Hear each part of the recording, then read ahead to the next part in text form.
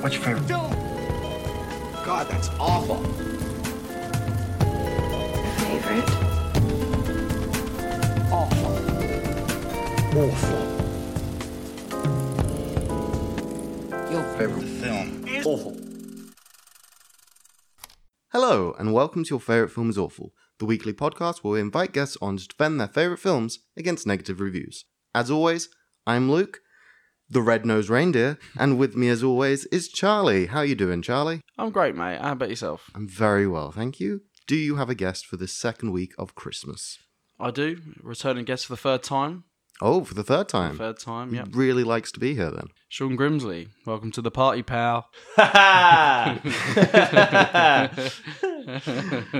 Classic. Sean, how Hello, you doing? guys. How you doing? You okay? Yeah, welcome back again. Thank you for having me. Third time's the charm. Third time is the charm. What have you been up to and anything interesting? What have I been doing? I've been working a lot.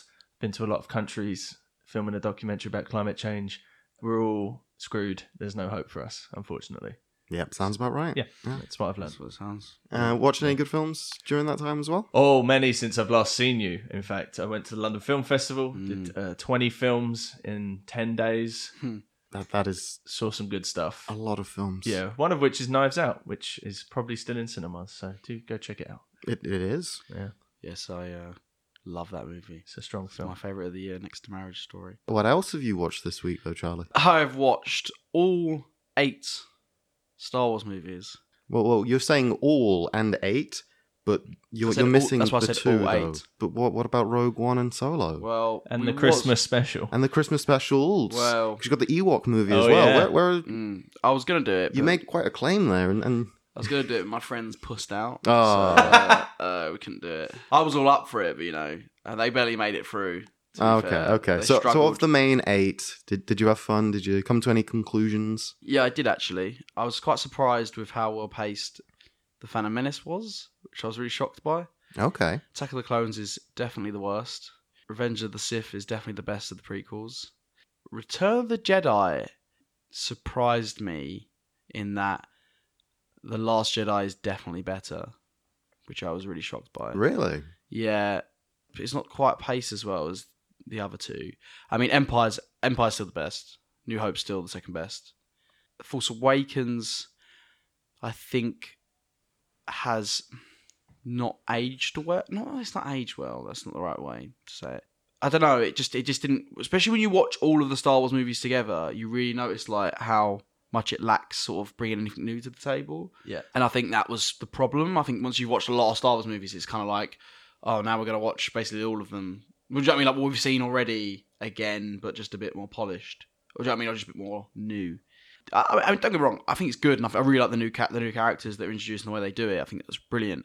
I think to me, it's stuff like the sort of how underwhelming the sort of the space battle is when they blow up the Starkiller base. Like it's kind of just happens. There's no tension in it. All the Kylo Ren stuff's great. Again, I think he's the best thing out of the new films. And yeah, and then for me, The Last Jedi solidified to me as one of the best Star Wars movies. I love it. I still won't get to this day. But yeah, other than that, no, not much. Yeah, how about yourself, Luke? Have you watched anything? Done anything this week? So I watched 2 shorts and a feature. Okay. The 2 shorts I watched were the 2 Frozen shorts, Frozen Fever and Olaf's Adventure, because Getting all that lore. It was one of those. Like after watching Frozen 2, I was like, okay, let's just see what these 2 were like. I looked on Amazon, and they're like £10 a piece because it's like DVDs. Apart from Frozen Fever is basically just a long music video. It is like less than 5 minutes long. For £10? Yeah, and it's like, joke. if you want to buy it, it's £10. I had to watch it in 2 parts on YouTube, and I was like, this is good enough for me. Yeah. And it's just a music video. It's just a music video whilst Elsa's sick, but it draws in so many more questions about what the fuck her powers can do. Because, so of course I've not seen any of the Frozen films, so I mate. don't really even know what they're about. Really? I That's just know that John Travolta can't say the woman that sings that song's name. That's literally the extent of my Frozen knowledge. And that's all you really need to In Banjora Banjolini. But yeah, so of course, I'm sure you've seen like trailers and stuff. Or No, nothing. nothing. I've seen, Oh, wow. I've seen posters on the side of the bus, and I know Let It Go. That's it. Oh, okay. Well, slight spoiler. Elsa has ice powers, But that's not where She her can turn powers things end. to ice. Yeah. Oh no, not just that. She can just make ice. What, From my, nothing, For from my air. refreshments. She Mate, can cause a winter, She can cause an Like eternal Storm. wind. essentially. Okay. Imagine just ice Iceman and Storm combined, Yeah. sort of thing, but just ice. Okay. But then it gets weirder because in the second one, oh well, not in the second one. No in spoilers, I actually do in wanna see Frozen Fever, Is that what it's which called? has- The second one's called no, Frozen. no, no. So Spin-off. it's Frozen, and then they released 2 short films because they weren't making Frozen 2 fast enough. yeah. And then Frozen 2 has been released this year. Okay. But in Frozen Fever, Elsa gets a cold, and How? Yeah. oh, good Self-inflicted. question. Yeah, that's a really interesting. Is it actually one giant metaphor for depression? Well, that's the first film, according to some reviewers. Oh. But you can find out more. And Yeah, is yeah. Frozen awful? but no. So that's like a side effect. So she has a cold and it affects her powers slightly. But unrelated to that, so she can just make clothes as well as part of her powers. What? No, hey, in the first film, during Let It Go, Oh shit! she Yeah, she completely does. Yeah, changes yeah. her dress, changes did I her think hair using her powers. In this one, she changes her dress to green, Yeah, which isn't on a spectrum of ice, to my knowledge, that's true. but also moves flowers. Wait, this is so confusing. Wait, does this address at all in the second one? No, Moves the only them thing emotionally? like Telekinesis. telekinesis moves flowers. That doesn't make any sense. Sounds I like need she's to watch all Matilda. of these now. I want to know. I was very confused, but anyway, On that subject, though, until it did make me laugh. I see someone posted on Twitter. So a post got saying that Tarantino prefers Frozen to Tangled. No, Tangled to Frozen. Tangled to Frozen. And someone was like, I know why. And then posted a picture of the fact that in Tangled she's barefoot for the whole movie. Which makes sense Which because is so in funny. Frozen 2 you've got that lovely shot of Elsa's feet, so probably trying to get Tarantino to love the second Frozen film. There you go. The feature that I watched though was Knives Out, so it was actually you did. quite Good interesting that you choice. both brought it up. Good choice. And I agree with both of you wholeheartedly that it is amazing. It's incredible. It is potentially, there's still like a couple weeks left of the year. It might be film of the year for me. Oh, that's same. nice. Because it's just, I'm so it glad got you me. liked it.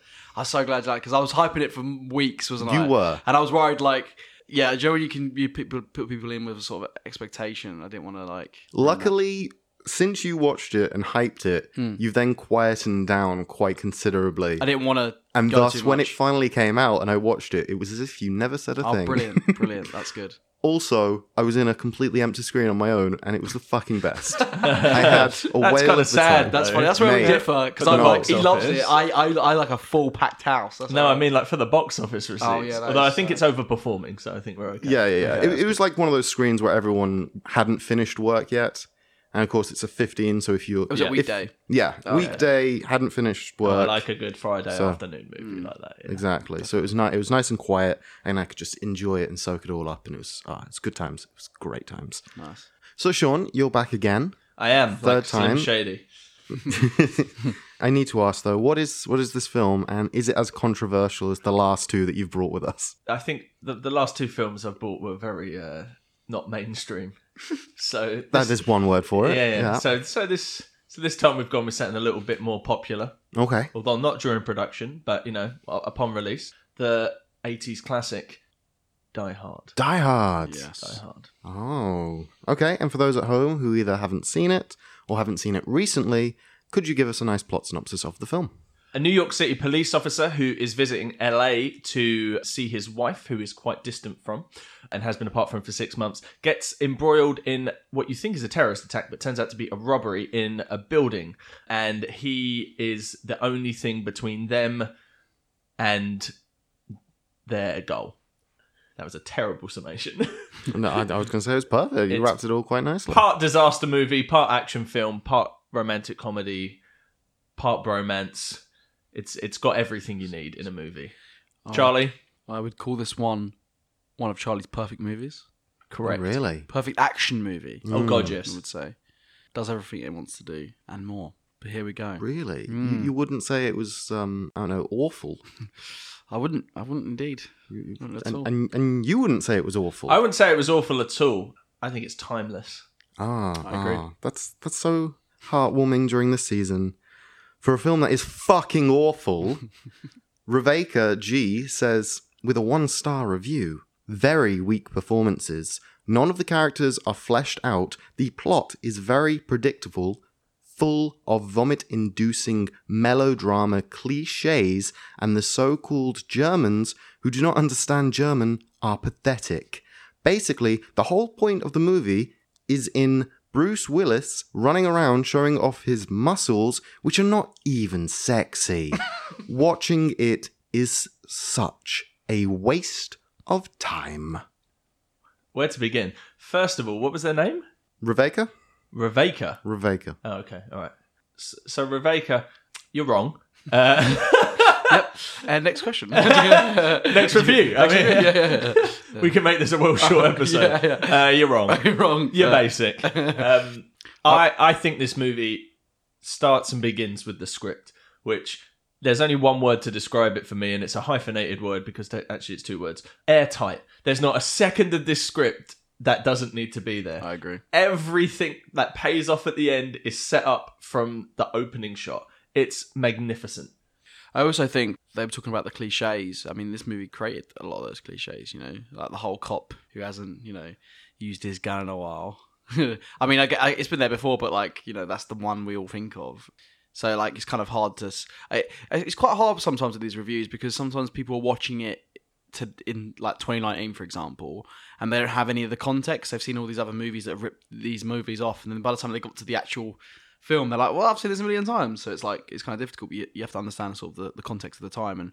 But without that, I mean, this film's a fucking blast. Like, what are you talking about? Like, I don't know how anyone could watch this movie and just not have fun with it. Like, I mean, we watch it usually every Christmas, don't we? Every Christmas. We watched it at the Prince Charles last year. Yep. And it's just a fucking wild ride. Everyone's having a great time. Everyone's like, it's so quotable. Also, what's great about John McClane is that he's like, out of all the action heroes, he's one of the closest to like the everyman, isn't he? He is the ultimate everyman. Yeah. Well, this was actually one of the reasons, like, you're talking about the context of the film.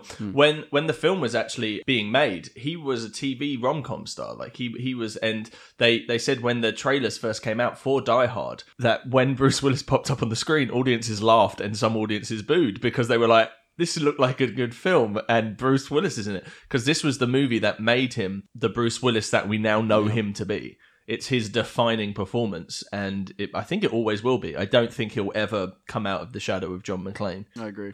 Maybe Butch, close second. From Pulp Fiction? Pulp Fiction, yeah. But like, he's John McClane, isn't he? Really? Yeah, he's John McClane. Yeah. And I tell you what I do like about this film as well is that they say things in it that make you believe that he is more everyday because of the fact that like it's set in our world in a sense of like they make references to Arnold Schwarzenegger, like the pop culture is referenced throughout the movie, like so it feels even more like he exists rather than Arnold does in Commando. Do you know what I'm saying? Like just the dialogue's so great because you get so much character out of it. Like when he's in the vent, one of my favorite bits when he's in the vents, he's coming through the vents. And he goes, yeah, come up to the coast, have a few beers. Yeah, exactly. We'll have a good time. Yeah, exactly. It'll be a laugh. Like, you know what I mean? That to me is why he's like one of the greatest action heroes because he's like, I feel like if any of us were in that situation, maybe we're not as cool as he is, but like, you know what I'm saying? It's relatable dialogue, isn't it? I don't know. There's something. But it also makes him super vulnerable. Yeah, like the setup for that movie is incredible because he is one guy in a giant building full of terrorists, and he's got to stop them all. It's a great Superman story, but it's just no shoes. No shoes. No shoes. None Socks. whatsoever. There's something really vulnerable about that as well. Not having shoes on, but there's glass everywhere, and you know what I mean. Like, it adds that other element of like he can't really do. There's only so much he can do, but then I think it benefits him in some ways where he can get a bit more of a grip of it. I don't know. He's a bit more silent, isn't he, when he's taken out? And the movie balances the way in which we understand that character because we're like, what? You're instantly put in his lack of shoes, but his shoes. You're like, how would I survive this situation? What would I do? And the great thing about the movie is the majority of the things that he does, you probably wouldn't think of, but as soon as you see them on screen, they all make sense. Yeah. They all make sense. He never really puts a foot wrong. No. It never gets too... It gets crazy, but it never gets too unbelievably ludicrous like you would in something like an Arnold film. Like, yeah, okay, maybe he's falling from a vent and he catches the vent and maybe that might, you know, pull your arms out your sockets or wet. Or like you're swinging from this thing to kick the glass open or whatever. But like, they still feel like a possibility. Do you know what I'm saying? They're not. You know what I mean? Obviously, this is a wild scenario that's happening, but like I still feel like that is something that could happen. Do you know what I'm saying? I don't know. I completely agree. And I think what I love about it as well is the relationship between him and the cop. Yet they never see each other. It's all done through them talking, but there's like such a bromance. Like Such a bromance. And it comes back to why he's in this place in the first place. This movie is John McClane is flying to LA to apologize to his wife. And he spends the whole movie not being able to do that. And only when he thinks that he's going to die, the only way that he can apologize to his wife is through his best friend. And the sequence in the bathroom where he's apologizing to his wife, it's still one of, it might even be the best apology in a movie ever because it feels real. Yeah. It's an incredibly well written piece of dialogue there. Definitely. And I think that's one of my favorite scenes actually, because 100. I think, again, going back to that everyman thing, when do you ever really see your action heroes like shed a tear and open up? Like, I don't know. That's what I like about John McClane. He's real. You know, he's not always. I mean, yeah, he's got this act of like, he is cool as a cucumber, but like he's got this act as well of like, you know, nothing's. But he's playing up to that because I think that's his way of dealing with the situation, isn't it? But then to see him break down on that about that, it's just like you need that moment for the audience to really connect with him. And even though we already want him to win, now we really want him to win. Do you know what I'm saying? We really want him to get rid of these terrorists or bank robbers. Yeah, I really like the journey of his vest as well. Yes, Just it's pure white at the beginning, and then at the end, it's not. And it's just disgusting. And it's like, just take that off and put that into the bin. Don't even wash it. Just throw it away. No, yeah. I just love as well like you saying about everything set up straight away at the start. You said, and what I love is that his wife's given a watch by what's his name, Bobby. Elliot, yeah. Elliot, my boy Elliot. One of the funniest things. Hey Hans, Bobby.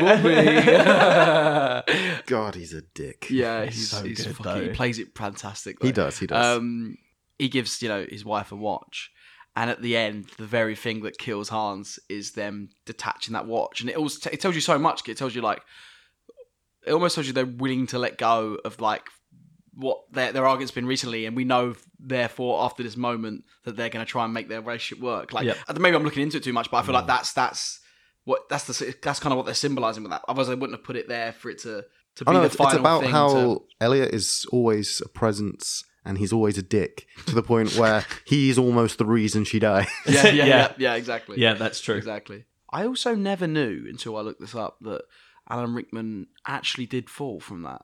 He did a 40-foot drop. That's insane. Yeah, a 40-foot drop. He agreed to do it. And he told a story once, and he was talking about how they were very smart because it was the last thing he shot for the movie.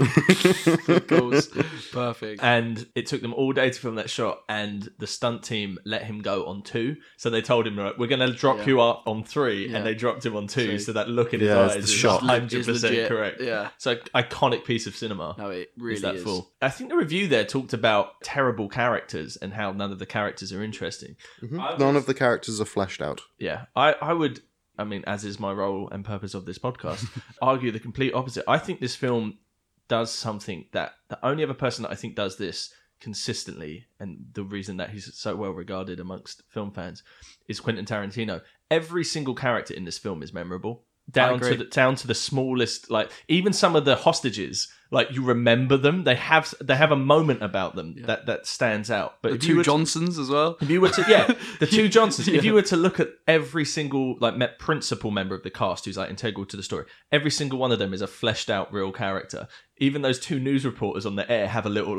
back and forth. Like the smallest of moments, all memorable. And I think when you have a script where all of the characters are that they stay with you like that, then I think you're onto something special. That's so true. I never actually thought of that. Every single character in this movie feels distinctly their own person. They're not just there to deliver some sort of plot or dialogues. Like you said, the news reporter, the police chief. Yep. You know what I mean? Even everyone. The limo driver, Argon, one of the terrorists who just gets a chocolate bar out from under the counter while he's waiting for it. Yeah. It just gives them a moment. Like Every single one of them. Yeah, literally everyone. Yeah, the code breaker guy who's cracking the case. He's got some personality to him. Loads. Even the guy who's working at the front desk. Front desk guy. Yeah. Yep. Even the guy, the cop on the radio that speaks to John the whole movie. Al Powell? Oh, Powell, yeah. Powell's Sergeant Powell. Yeah. When he's buying the Twinkie before he even gets there, he has the conversation with the checkout guy, and it's like it stays with you. Yeah. And then every single thing gets called back to. Yep. Later on, he eats that Twinkie that's like off. John McClane does. And then he just starts listing off everything that's in All the the Twinkie. ingredients, yeah. All the ingredients. It's just like everything in this movie is so tightly written. It's incredible. I don't understand. It's a perfect action movie as well. It's set in one building. The setup for everything starts from, with the exception of the establishing shot of the plane landing, which maybe just tells you that he's a foreigner in a foreign land, which is a classic cowboy thing as well. Yeah, exactly. Yippee-ki-yay, Roy Rogers. Yeah. But from the first second we see John McClane, we see that he's not a perfect man because he's scared of flying. And you're like, first of all, here's our hero, and the first thing we learn about him is a vulnerability. You set up the reason why he will later have more vulnerability by wearing those shoes with the guy next to him. We set up the fact that he's a cop. Yep. So that's kind of balanced. And the last thing that happens when he gets off the plane suggests why him and his wife are having a bit of problem. There's this really gorgeous air stewardess that flirts with him, and he looks back, but he carries on his mission. Yeah. And it's like we're not even a minute maybe into the film, and we've got all of that stuff, and it all comes back later. Like my favorite little detail in the movie is how the production design sets up your understanding of where he is in the vent systems by using the picture of a naked lady. Yes. Yeah, that's very clever. You get a character moment from him going, "Hey, honey," because he wants to be this all-American cowboy that goes land to land, and it's that classic male archetype. But it's there so that when he loops back around later in the movie, you have a sense of geography about this building, which you would otherwise be lost in. So the tiniest details. It's so true. Like how big that building is, and you know every floor. I feel like you could almost draw it all. It's like the overlooked hotel in that way. Yeah, you just know every corridor almost. Like, I don't know. It's weird. Yeah, that's so true. The production night is it's just. Let me hear this next review because let's get that. I just do want to call out your slight exaggeration because we have no idea what floors 3 to 28 look like. No, we do. Do you know why though? Oh, because why? That building was actually owned by Fox, and it was actually full of their lawyers. So like they had the bottom 3 floors and like the top 6 because they were the ones that were still under construction, but everything in between was a functioning office. Brilliant. Amazing. I love it. Okay, so our next half-star review is from Juan. California, a state full of sexy babes and queers. Dear Americans, our freedom and safety is in danger by the evil left, and look what those terrorists want to do. Also, poor child killer cop. Poor Mr. Baby Cop. I wonder, will he also shoot his own kid when he sees his kid draw a fake gun on him? Incredible how much weird propaganda one can fit into a movie. You let me in, or I'll call the INS. What a movie. I think it's hinting at the very like right-wing American gun control propaganda that's present in this film, which you can't deny. Like there is like an element of this film is like, look how cool it is to have a gun. Like even the terrorists, like who they're saying like the left wingers, like it's all about grabbing what you can take, and you need a gun to do it. Like but I think the movie is self-aware enough that it's kind of playing the comedy angle on those action tropes. You know, it is embracing a lot of action tropes. It is an action film. But the amount of humor and comedy in this film, I think it's almost parodying 100%. Not itself, because I think the film rises above it. The genre, but the genre massively so. Especially with the Arnold Schwarzenegger line. Oh yeah, I got enough explosives to blow up Arnold Schwarzenegger or something. Yeah. It's like I don't know. For me, you know, this is escapist cinema. You know, this isn't. This film's not telling you to think differently about the world. It's for you to have a great time. And you know, films can be that sometimes. I think sometimes if you look into any film, you'll find what you want to see. You know what I mean? And you know, this person sees that, fair enough. But it's not. I mean, yeah, I guess it promotes this, but I don't think the filmmakers intentionally thought that whilst they was making it for this. We're gonna make a great action movie, and yeah, you're right about the humor. Like there's even like really silly bits of humor that always make me laugh. Like the cop who like gets stung by a petal. Yeah, he's walking yeah, through a yeah. rose bush. Hits a rose bush. He goes, "Ow!" It's just like it's just a great. It's just hilarious. You Like, don't see that in a Marvel movie. no, even No. today. no. It's just brilliant. Like every gag, there's like visual gags like that. Like you don't really need to have it. It humanizes everyone. Everyone feels like they real. That they real. Everyone real. feels like They they real, are yo. real. They real. No, too late. We said it too many times. Not get cut. They real. They real.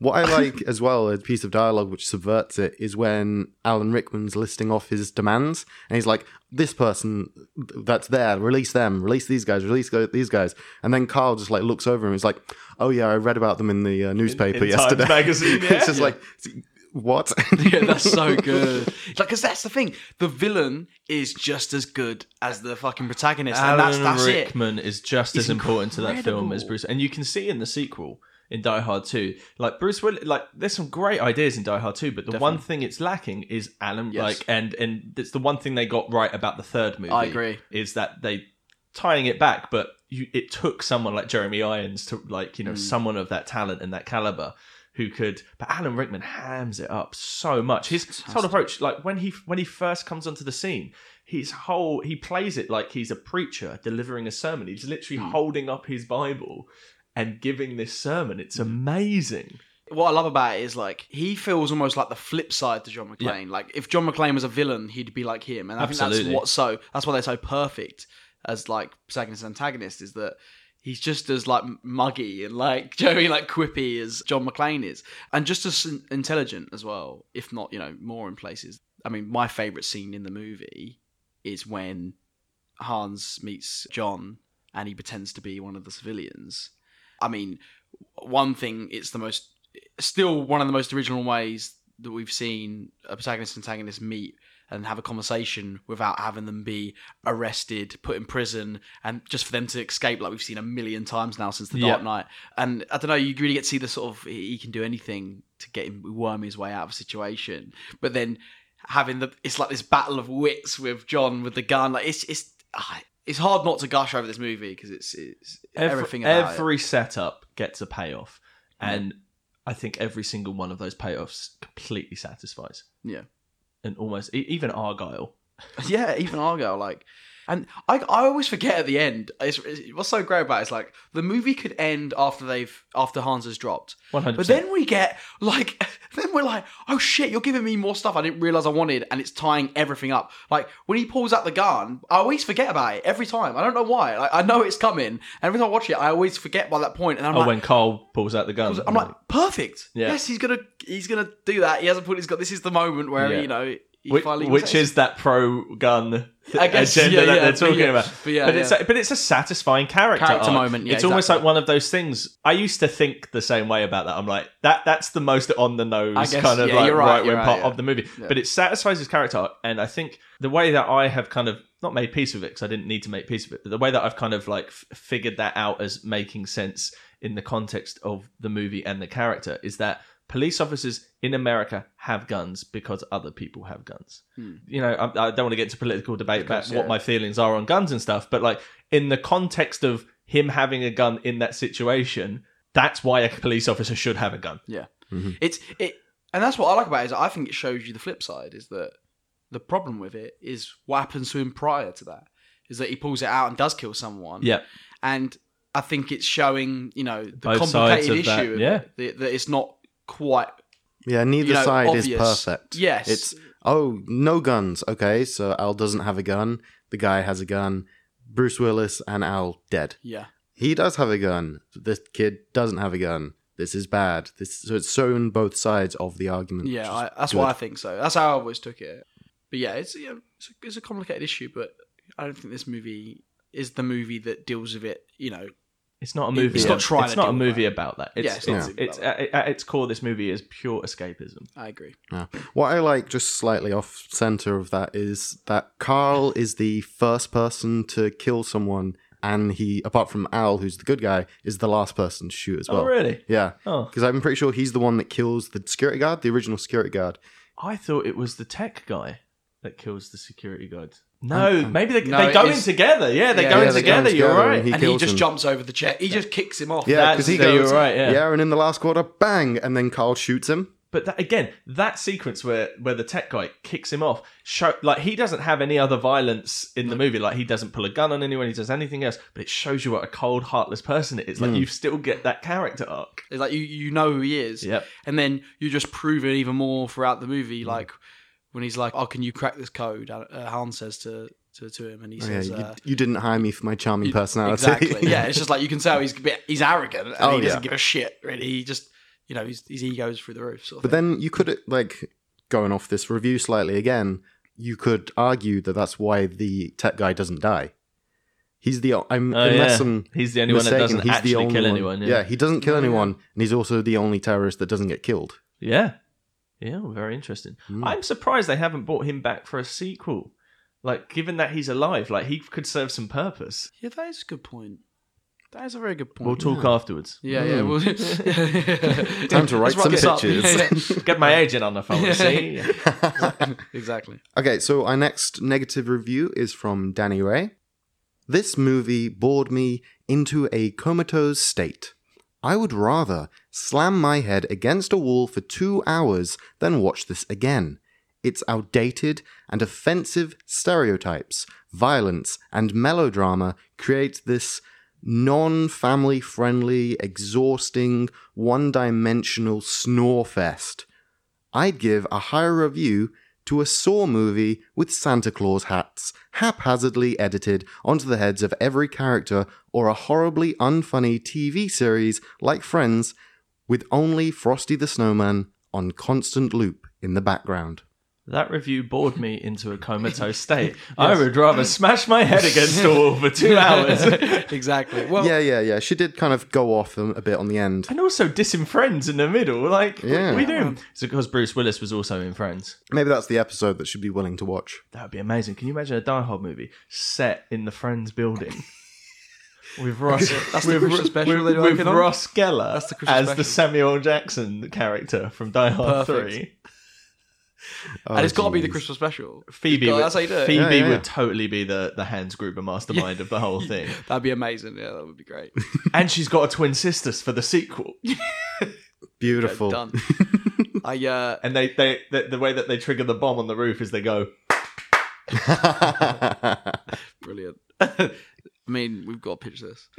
Get my agent on the phone again, see? Yeah, they're always talking about how they want to do a Friends movie, so this can be the one. Crossover. It's crossover. Who'd have thought? Us. What would the title be? Friends Die Hard. Friends Die Harder. I'll be dead for you. No. Yeah. I'll be dead. I'll be dead for you. Jeez. Die Hard. Pivot. But yeah, so it's I forgot outdated. what the review said. Outdated. Offensive stereotypes. First thing I said about this movie was that it was timeless. I think you can put this in front of anyone that hasn't seen it before, with the context of knowing it was made when it was made because of the lack of mobile phones. That aside, I think this movie would play just as well for anybody. I agree. Of any age. You give this to a 12-year-old. I know it's a 15 or an 18 now, but I saw it when I was 12 and I totally got it. Let's actually talk about this for a bit, because I think there's very different types of films that I would find that are rated a certain rating that I would show a kid. So, and I think this is one of them. And for me, it's because the violence is never really gruesome. It's never really nasty. And yeah, people are dying, there's blood coming everywhere, but it's like the tone is not. I can't put my finger on it. It's like it's pure catharsis and sort of. I think the only time the kind of violence on screen is remotely graphic is when he's pulling the glass out of his feet. But that actually serves a purpose in terms of where the character is in that story. Yeah, exactly. Well, there was actually a sound effect when he pulled that out, but the studio made them cut it because it was too gruesome. That's what made it too gruesome. Yeah. So, but I don't know. There's just certain films to me, like Saw, I wouldn't show a kid. Not at all. Do you know what I mean? It's good. Yeah, of course. You know what I'm saying? It's torture and it's like it's hard to watch, right? Whereas like Die Hard, I don't know. Like I could sell a kid that's ketchup rather than something Saw. Do you know what I'm saying? There is levels to an 18. I feel like. or is it 15? Sorry, I think it was an 18 when it came out. which is crazy because I think it'd be a 15 now. Oh, it would absolutely be a 100%. 15, no question. I always find it weird that I think The Good, the Bad, and the Ugly is rated like an 18, which I Really? think is really strange because I think that's like a 12 now. Like It probably costs money to get it re-rated, so they don't Yeah. really, that is at true. that point it doesn't really matter. Yeah. Yeah, That review was a bit annoying as well because it's just like the person didn't make any points. It just said words. I don't know. It was just sort of like it stereotypes but it didn't really quite explain those points, so it's quite difficult to sort of rebuttal. Rebuttal. I don't know why I turned it into a Walken. I don't know either. Yeah. Hi. Can you imagine if Bobby. he's the only person that could have played that Rickman part. Oh yes, He's the only other Yeah, person I that agree. could do it. I agree. And also one of the, when before Bruce signed on to do the film, everybody else passed. The list of people that I read, the only one that I think might have been able to pull it off because he has that kind of every guy kind of down on his luck thing was James Caan. Yeah, I can see that. You can see him in the vest. Yeah. It's just he's got a similar look to Yeah, Bruce he Willis, does. where you can believe that the world just is always kind of against him. Yeah. I would have took Burt Reynolds though. But I yeah, would have took. I know people say that, no. I it's a think he different would have gone movie. too comedy. Yeah, do you know what I that mean? is He true, hasn't that got is the. true. Yeah, that is I true. don't Probably think would have gone too far. He's not an everyman. He's Burt Reynolds. I know. That's true. I Something guess. too wacky about him. Yeah. I just Okay. love Burt. I'm a fan of Ernie. Okay, so this is a 1 out of 10 or a half star by Mary Newcomb 2013. This is not a good movie. Nobody's going to argue that point. No, don't worry. There's more to that. It's quite the Pinter moment. Yeah. Try not to scream with rage. I remember when the trailer for this first hit TV before it came out, and the first thing I thought, First Blood. John J. Rambo took on a small town police department and weekend warriors all by himself in First Blood. He did nothing wrong, just wanted something to eat. Die Hard, a single man takes on terrorists in LA. Copycat. One last thing, this action thriller is not a Christmas movie. I'm really glad we got to this point. Yeah. I'm It was. really It was. glad We couldn't avoid it, really, could we? So earlier when I talked about how every character in this film is memorable, I think the thing that defines a Christmas movie isn't necessarily that it's set at Christmas. I mean, I think it has to be, but it's not the defining aspect of that movie. What's defined about it is that it's something that you can rewatch again and again and again because it comes around every year. And it's like, the reason that Home Alone works is because every scene and every character is memorable. Die Hard follows the same principles. Every character stays with you. Every scene in that movie needs to be there. And I watch this movie every Christmas. The last 5 years I've gone to see it at the cinema. 1 year I went twice, like a week apart. And I never get bored of it. No. And I think for me will ultimately define it as it can be a Christmas movie. However, I also go further and say it transcends its Christmas themed settings because if I watch this in the middle of July, still works. Yeah. No. For me, it's more about a Christmas spirit thing. And I there's something about the fact that the movie to me is not just John McClane, there is these big group of people that are kind of helping him and not helping him. And there is just something in the air. You can't. I said this last week with Love Actually. There's just something that it captures for me that's ultimately the Christmas spirit. There's something. It's even when it gets dark, it never quite goes there. It's still got this jolly feel about it, and especially it just feels like it's a Christmas, and that's not just because there's lights. I can't put my finger on it, but also I think it's the kind of spirit of it and the sort of everyone coming together and like, we'll bring our kids, to get ice cream together and stuff. Like I don't know. It's just there's something about that to me that it feels Christmassy. I can't, even though it's in LA and it's sunny and hot. I don't know why it just feels Christmassy. Because the journey that John McClane goes on is one of fear and terror and blood and violence, Just like every and Christmas just like film. every Christmas. Like And Home Alone. at the end of his Christmas journey, him and his wife realise that it was all worth it. Yeah. There you It go. brings the family together. It does. It is the metaphor for Christmas. There you go. It's a metaphor. for It's Christmas. there. That's so true. The vents, the Christmas shopping queues. Yeah. It's true. The terrorists are like a little family, but they're I don't know. They're like the Black Friday sale people. Yeah. That like come charge, Yeah. like steal a TV off you. That's a great idea for a Die Hard movie. Set it in like set it in a shopping mall During Black Friday. Done. That's perfect. It's, even though it's even called, though they get discounts, and you can call it Black Friday. God, we're pitching some we're pitching some telling you. fastballs here today. get in contact with us. Guys, what's going on? Call in now. Yeah, if you want the deets, we'll if anyone wants to get these movies made, please contact us. Me and Sean are ready. I am curious. This isn't review related. I'm just curious. What do you guys think about the more recent Die Hard outings? Okay, And by which I mean 4 and 5. If I may jump in first. Oh, absolutely. I don't know. I've not seen them. Okay. Have you seen 1, 2, 3? I've seen 1, 2, 3. Okay. And then they continued, and I was like, cool. Well, what happens with me is that I love a franchise, for example, and then someone will say to me, who I trust, do not watch these other movies. And because there's thousands of movies that I need to watch anyway, I'm like, well, my mates didn't like it, and that means I'm probably, depending on the person, means I'm not going to like that movie. And I can spend my time watching movies that I'm probably going to like and get through this list that never ends. Is this why you haven't watched Matrix 3 yet?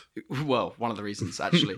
But this person actually was the man sitting to my right, which is Sean, who told me not to bother with the other twos and just watch the original 3. And I'm thankful for him because the first 3 are fantastic. I especially really love Die with Vengeance. I actually don't think it gets spoken about enough. No, it's third, not I think it's not really well good. regarded. It's not, and I don't know why, because I think it's really well written. And I know it was supposed to be a different film called Simon Says, right? I think it was. No, that was 3. Oh, Die Hard with Vengeance. Yeah, sorry. Yeah, it was sorry. a completely different film. Yeah, Because Die Hard 2 is Die Harder, right? Die Harder, yeah. So Sorry. Die Hard with Vengeance is what I think is like the perfect sequel to me. I completely agree. Once I watched that, I was like, this is fucking great. I can't actually quite see what else you could really do with John. Die Hard anyway doesn't necessarily feel like a movie that you could make another movie about. Maybe one more. I can't really see it being. Do you know what I'm saying? I'm surprised they made all these other. The premise, no, but I think what they struck gold with Die Hard was Bruce Willis. Yes, I agree. It is that, isn't it? And I think what they neglected from the sequel, Die Harder, was realizing that he needed a villain equally as good as the first movie. And the villain in 2 is almost not present. He does like I remember who it is, but like I don't really remember any scenes other than the naked kung fu in the bedroom.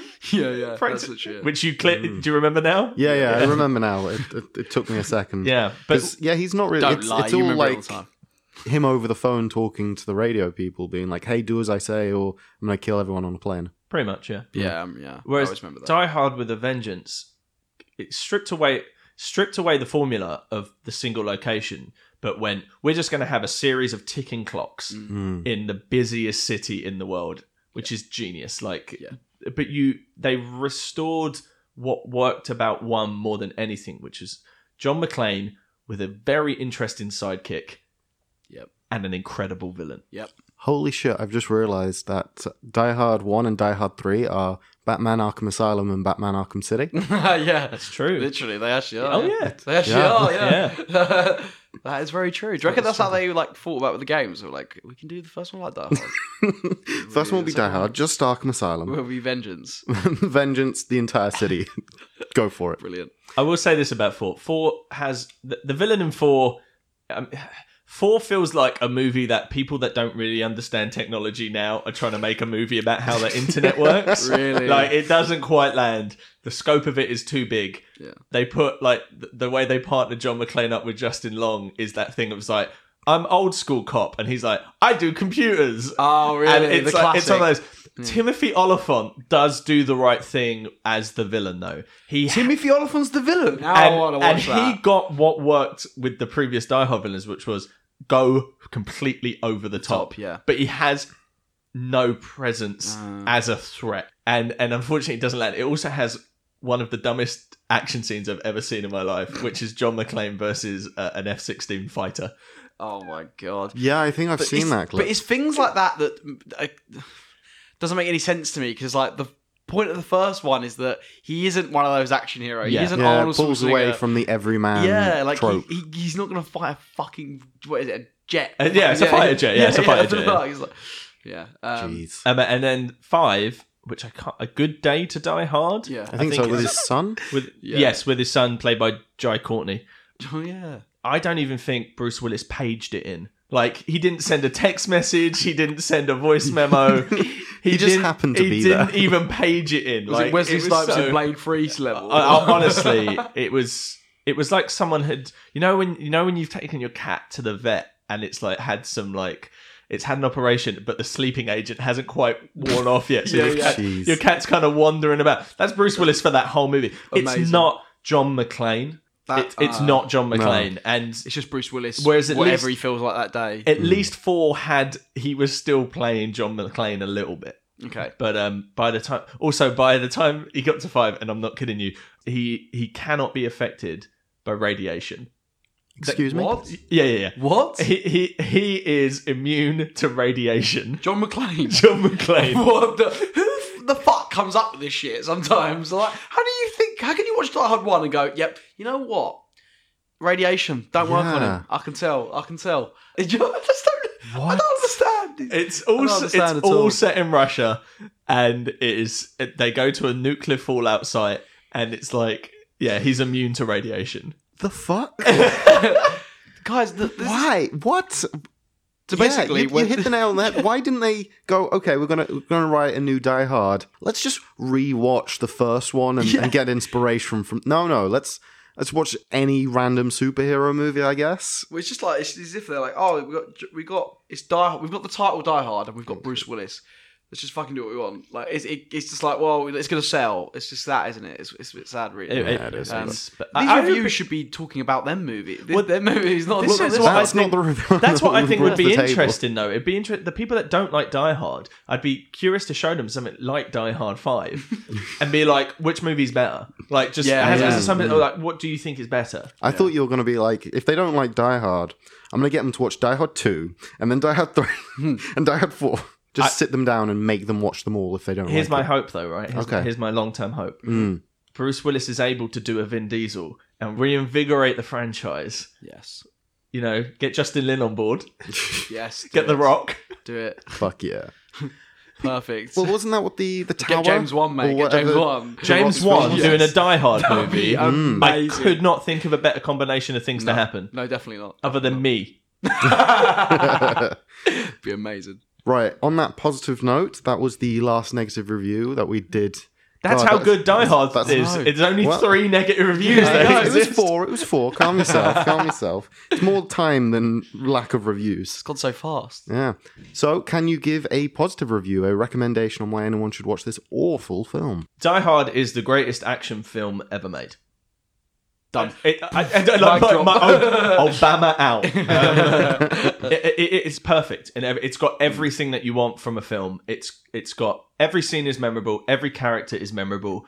The script is airtight, and it has something that I think a lot of other films don't have, which is, I can only think to say it in a mildly pretentious way, it has a certain je ne sais quoi where you could tell they had a lot of fun making it. Yeah, I agree. And when that bleeds through onto the screen, you know you're onto something special. You can't help but have a good time. You can't help but have a good time. It's ear to ear smile from me. I watch it every year. Whether you think it's a Christmas movie or not, watch it whenever you want. It still works. Charles? I mean, I completely agree. I'm going to ask you guys actually a question as my thingy, just quickly. 7 inches. Top 3 action movies of all time. Because we're on the subject. Because for me, it is Terminator 2, Die Hard The and Matrix, T2. and Die Hard. I don't think that's a terrible top 3 at all. Like, for me, that's. You know what I mean? Yeah, I'd need to have like a proper sit down think before I was yeah, able yeah. to contradict But, okay, that what are you list. thinking right now, at the top of your head? but they were all movies that redefined the genre. yeah. Yeah, So- exactly. So that's why I'm definitely like those sort of 3. Yeah. They are the definitely first up 3. Literally, as you were saying, it was like those were the 3 that just came to my mind. So Literally. there are other ones, you know. But yeah, of course, there's now, those others. Definitely. but yeah, They're the ones. Yeah, I just think it's just watertight, perfect, fucking cinema, just action. It's what you sign up for if you want an action movie. This is fucking it. This is the pinnacle. It's it's a smart action film. It's smart as well. It's really smart. It's got character. It's character driven as well as action. It's I mean, I feel like there's not much I can say than I've already said. It was It's nominated for 4 Oscars. It's incredible. Also, they spent Damn. 130 grand on glass alone. 'Cause There's a lot of glass. There's a lot of glass. That feels like more than they spent on the entirety of the movie Glass. Yeah, yes, it does. It does. Yeah, I just think this film's fucking phenomenal. Bruce Willis is fantastic. Everyone's fantastic. The script's watertight. Everything gets called back. I don't know what more I could say. One more thing. Yeah. Great, strong woman central character. Yes, definitely. I 100% agree with that as well. How about yourself, Luke? What do you think of? Yeah, I agree with you both. All of the points you were saying. I really like the foreshadowing of like how everything's set up, as you've been saying, how it's all paid off. I can understand where Bruce Willis and Fox are like butting heads, being like, nah, it's just an action film set at Christmas, and Fox being like, nah, here's a trailer for the best Christmas film of the year. It's like, yeah, no, I get it, because it is like you could take out all the Christmas stuff and you would just have your bog standard action film, but it's that extra bit that definitely brings the family element to it. It definitely brings, because it changes it from just a film about, oh, he needs to save his wife, and to a film about he needs to save his family, he needs to save his wife and stop the baddies for Christmas. It's like a big Christmas present. Wrap the bow, smile. Good times had by us. Definitely. Sean, thank you for coming on yet again. What are you plugging this time? Oh, what am I plugging? As always, if you like top pop culture content, check out Full Fat Videos on YouTube. My boy Matt Whittle, mad love. If you like top quality podcast content, I recommend this podcast, but you already know about it because you're listening to it right now. Brilliant. You have excellent taste Oh. and incredible eyebrows. What else am I plugging? I'm not plugging anything. I've got an EP coming out in January, Hi. so I'll get that linked in for you guys. Sick. Yeah. Artwork. do. I Please. just got the artwork the other day. Please show Ooh. me. It looks like my face. Fantastic. A beautiful face. Thank you very much. And great eyebrows. Very good. That's it. Thank you for having me. Thank you for coming. And Charlie, where can they find us if they so desire to do so? They can find us on Twitter at FaveFilmsAwful. They can find us on Instagram, Your Favorite Film's Awful, and Facebook, Your Favorite Film's Awful. You can also find us on YouTube, Your Favorite Film Was Awful, with 10-minute clips of the podcast. Check them out. Please like, share, subscribe. Yeah, give us all those comments. Let us know what you like, what you don't like, because that way we can improve. And wouldn't that just be the best for everyone? Yeah. Listener, thank you for listening. Goodbye. Yippee-ki-yay, motherfucker.